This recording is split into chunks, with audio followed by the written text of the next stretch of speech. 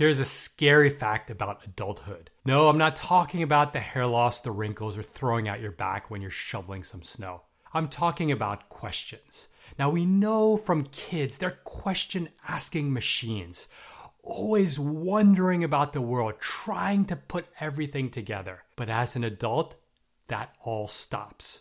And that has tremendous downstream effects. It impacts our happiness. It impacts our creativity. It impacts our ability to lead a well-lived life.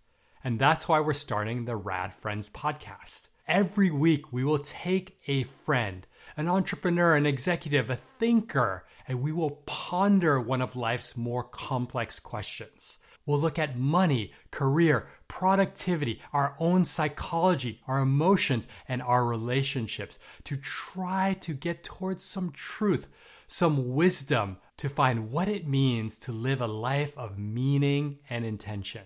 Some of the questions will be silly, like, is it okay to take a walk without headphones?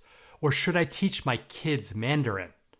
Others will be more profound, like, how much money is enough money? Or why am I so afraid of being ordinary? So dust off your question asking and philosophical thinking skills, and we hope you join us every week for the Rad Friends podcast.